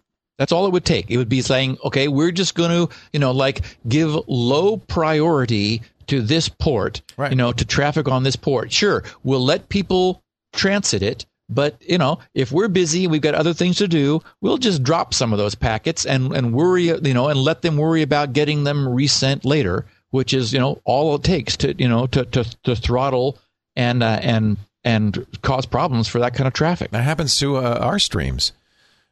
We have an audio stream on port 80, so that as well as port 8000, so that's kind of eliminates that, because you don't usually throttle port 80. That's the web surfing port.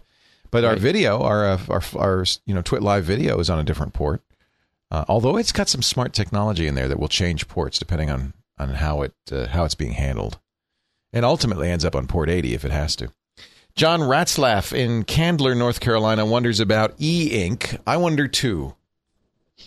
E-Ink. Hi, Leo and Steve. You mentioned the new Kindle 2. You said it has 16 levels of gray. How are they doing that? My understanding of how E-Ink works is it consists of microscopic balls, white on one side, black on the other, which rotate in place according to the charge applied, which would result in either black or white. How do you get levels of gray? Dithering? Yes. It's right? Interesting. If we're talking about, well, first of all, there's not just one kind of E-Ink. There are a number of different technologies. The early stuff did use bicolored spheres, which were black on one side, white on the other, and they were suspended in an oil suspension and then rotated electrostatically, so that their white front, the white side, the white hemisphere was aimed at the reader, or the black hemisphere was. So that was that technology. However, in the case of the current E-Ink that is used in the Sony readers and also in the Kindles, they use an entirely different approach. They have a high number of little black particles, and those black particles are pushed to the front of the screen or pulled to the back. And so you get a somewhat lower contrast ratio, but that's the technology they use, is a very high number of black particles within each pixel region. And in fact, if you've ever had an occasion to look at the Sony or the Apple screen, for example, through a jeweler's loupe, or a good magnifying glass, you can see sort of dust. It's like not all the black particles obeyed their instruction to go to the back of the bus and get out of sight.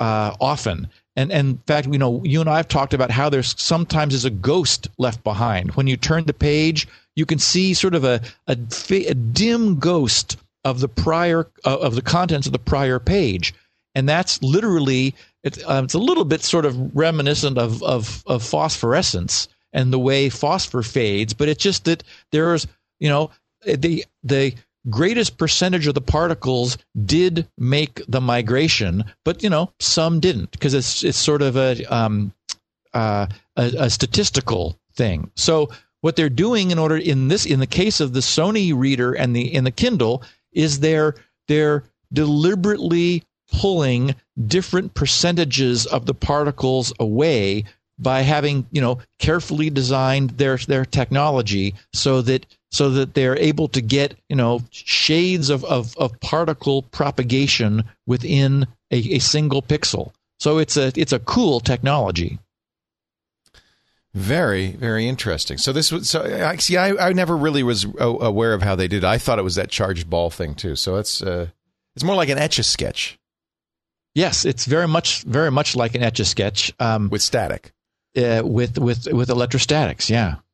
Also, frankly, a little bit like how a laser printer works, isn't it? In effect, because it uses it charges the drum, which attracts the toner, and exactly, and a laser printer has ink in the form of so-called toner, which is super small little black particles, which anybody's ever gotten in his hands knows. Very much like that. Yeah. They charge it. It attracts the particles in the places that you want, and of course, a laser printer can do really good grayscale. We'll get ours in a week. We'll give you our review. Yes. Probably not in time for the next Security Now, but at the one after. Yep. Regina Ganaway, Great Mills, Maryland, wonders if the Sony PRS 505 is more secure than a Kindle. It's Sony's answer to the Kindle. Actually, predates the Kindle. Dear Steve and Leo, love the show. On episode 183, you both expressed your love for the Kindle and your not-so-glowing opinion of the Sony ebook reader. I have a security-related question. Which may reason rather why I prefer the Sony ebook reader to the Kindle. My main reason for purchasing the ebook reader from Sony is to have a compact way to read documents for my job. They're usually in Microsoft Word format or PDF format. Putting them on my Sony ebook reader helps reduce the weight of how much I have to carry around to read in those spare moments here and there, not to mention saving trees. I also convert PowerPoint documents to PDF, read them on the reader as well. Big lifesaver there. My Sony software allows me to just drag and drop these formats onto my PRS 505 reader. The document never leaves my control. My understanding is the Kindle requires users to send the document to Kindle.com, where they convert it to their proprietary format. Then they will send a newly formatted document back to the Kindle device. I can't do that. I work for a government agency, and I can't email documents to a third party to be converted to work on the ebook reader.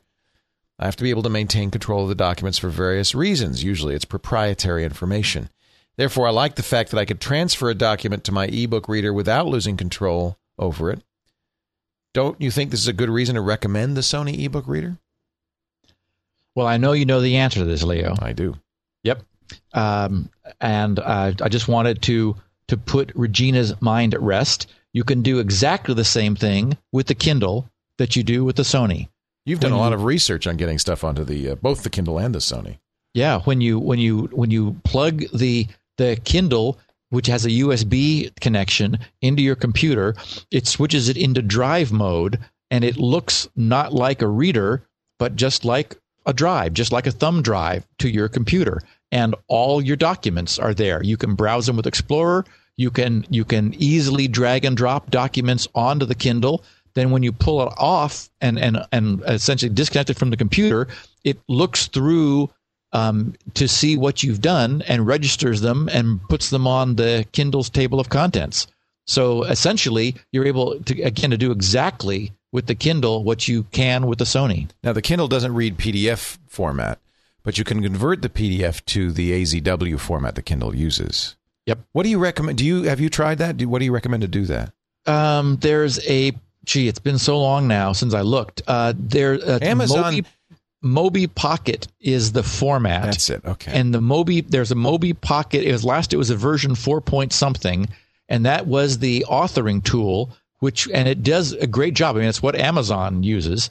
And they bought Mobi at the beginning of their whole ebook move. And so, yes, you're absolutely able to create content for the Sony. I mean, for the Kindle. Okay. And it just requires downloading some software to get it. But Regina's concern was that she was losing control of it for legal reasons, and in this case, at no point is it out of her control. Well, we liked it. We didn't pan the ebook reader by any means. No, not at all. I mean, we both had both versions of the Sony, and loved it until the Kindle came out. And it's mostly because of the wireless, right? That we like the Kindle better. Specifically because of the wireless. I mean, for me, that did it. And in fact, there was an article in this week's Economist where they were wondering whether ebooks might be the salvation of newspapers. Yeah. Because so many people are reading newspapers now on their Kindle because of the Wi-Fi. I mean, the fact that you can the wireless, the cell system, that you can turn it on and get all your magazines and newspapers updated in the morning and then read them all day. It's just spectacular. And they keep adding. They just added the New Yorker, which was really my one true dream. And no kidding! I didn't know they had. Yeah, that's really we subscribe to it, but between my wife and my daughter, I never really get a copy. When Abby, she's in France, but when she was home, she would just literally, as soon as it would come, she would take it upstairs and we'd never see it again. Yeah, which I really couldn't very well complain about. I mean, no, because she's reading the New Yorker. And that's reading. Great. Yeah, yeah. But so now my wife does kind of the same thing. But now I have my copy on my Kindle, and I get the Atlantic on it and Salon and. Yeah, I want the Economist. The Economist is still love not. It. But the fact that the New Yorker has jumped, it indicates to me that others will. There was a great study. Somebody did a little math on the costs of printing the New York Times, and estimated for the Times has said we have about 800,000 people who have subscribed for more than 2 years. This is the dedicated group, the regular subscribers. Somebody estimated that the cost for this 800,000 subscribers was about $600 million a year in paper, ink, and trucks. Wow. And then figured, you could give each one of them a Kindle and deliver it to the Kindle. It would cost half as much in 1 year. It would cost $300 million. Wow. Yeah. That's the underline on this. I mean, I prefer a paper, but. And newsprint is just gross too. I mean, I like reading it. I like spreading it out on the table and reading it. But, those times, it's just too expensive. Yeah. Mark Smith in San Luis Obispo, California, makes some very good points about WPA Wi-Fi security. Our last question, Steve. He says, "Hi, Steve and Leo. I just finished episode 182. You guys really harped on open access points, complaining about the security or lack thereof when you don't have WPA turned on. I would argue that every link in the path between you and whomever you're talking to, mail server, web server, IRC, whatever, is untrusted, not just the final wireless link. If there's something you consider to be sensitive that should be protected at the application layer, SMTP over TLS, HTTPS, IMAP-S, etc. If you're already doing this, then the data on the wireless link is already protected." This is kind of like our question about the VPN. A little bit, yeah. There are other things that WPA gets you, most notably access control to your access point, for which it's very well suited. But in many cases, an open AP is precisely what you want: a coffee shop, a visitor's network, in an office. If you're correctly protecting your application layer, you shouldn't be afraid of using an open access point. Let me know if you disagree or if I'm missing something. Well, again, like I said, Mark Smith makes some very good points about WPA Wi-Fi security. And the only lesson here for our listeners is, once again, be aware of your situation. For example, Starbucks, in my case, dropped their T-Mobile relationship, which ended officially at the end of the year, in favor of AT&T. There was an overlap of about, 4 or 5 months when they announced that they were going to be switching to AT&T service. T-Mobile was secure.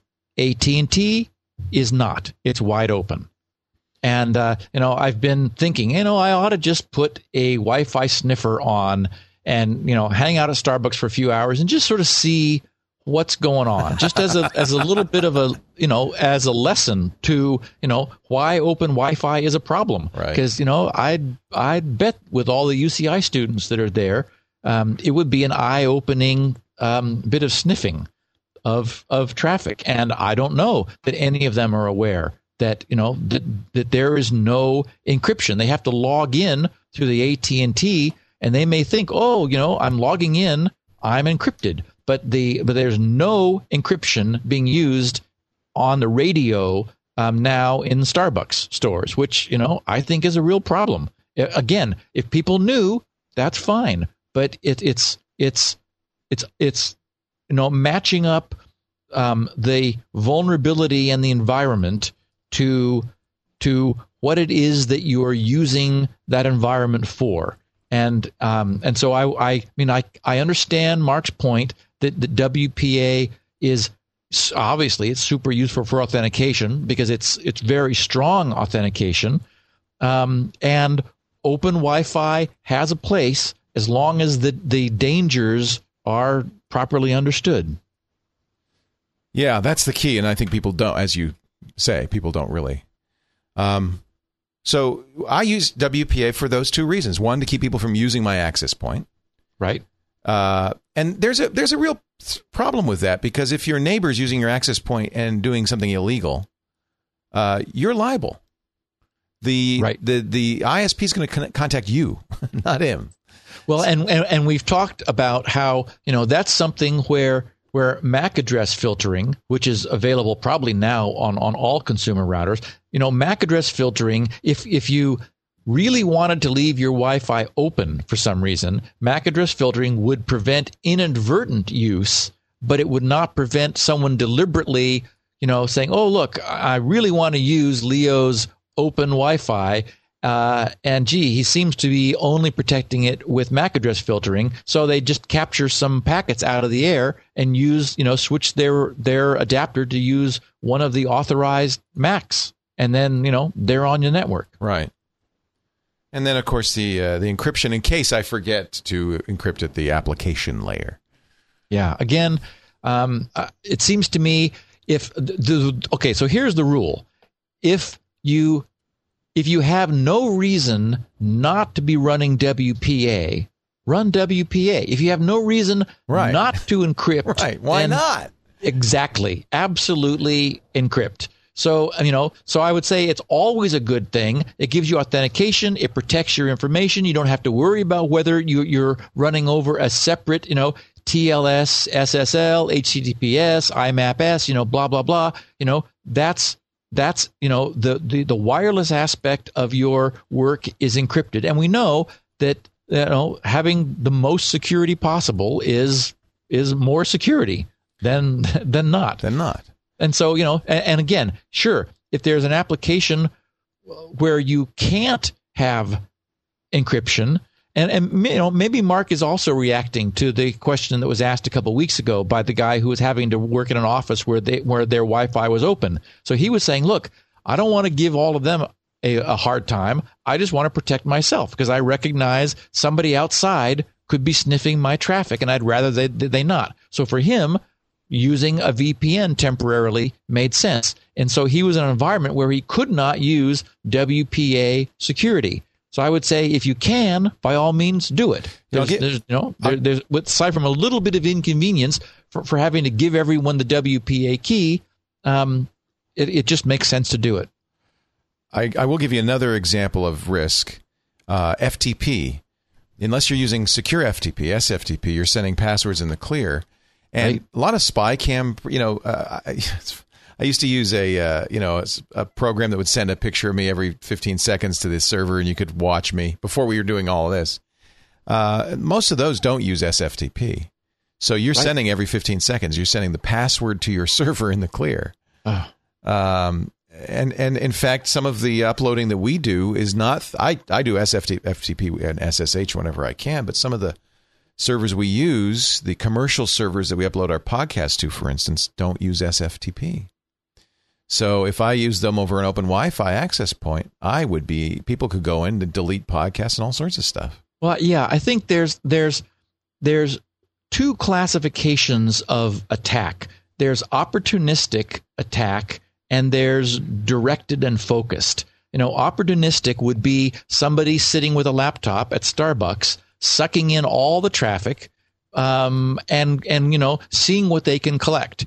And then, a directed attack is somebody who decides, hey, I'm going to get Leo. For whatever reason, I want to do that. And so, they'd arrange to sniff all the traffic on your various links, looking for that one time when, for whatever reason, somebody was doing a transfer who didn't know how to bring up an SSH tunnel first, or something like that, and they said, "Aha! We caught some information in the clear. Now we're going to be able to leverage that in order to go further." So, again, being as secure as you can all the time, I think is what's most prudent. I agree. Why not? Yeah, exactly. Why not? We have the tools. Use them. We have no script. Turn it on, turn it off when it's in your way. I could think of a reason not to use that. But that's another matter entirely for another day. Ladies and gentlemen, thank you so much. Steve Gibson, he's done it again. Another marathon episode, but there was a lot to talk about today. Eat it in 2 bites if it's too much for you to digest in one. You will find transcripts online at grc.com, along with 16 kilobit versions of this file to save bandwidth. And, of course, all of Steve's great software, starting with SpinRite, the world's best disk recovery and maintenance utility, but also free stuff like Shields Up, Shoot the Messenger, Decombobulator, Wizmo, and on and on and on. GRC. Leo, a very cool tool coming. The DNS benchmark I'm working on, that's where all my time has been going when I'm not on eBay. And when's SpinRite for PDP-8 coming out? That's what I want. It's this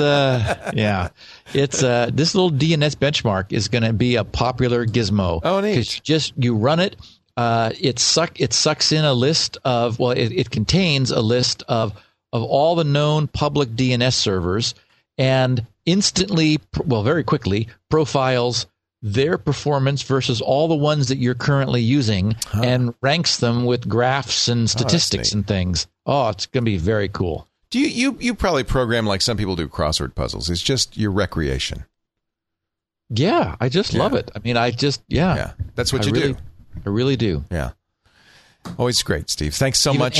Even ancient computers with wacky octal codes and 12 bits. It's like, whoa. I can't wait to that episode. That's 1 week. It's going to be a great episode. Yeah, that'll be a week from today, Thursday the 26th at 2 p.m. Pacific time, 5 p.m. Eastern time on live.twit.tv. But we will also take the audio of it and put it out as a Security Now special. That's a perfect idea. Yeah, why not? Yeah. Thanks, everybody. We'll see you next time on Security Now. Security Now.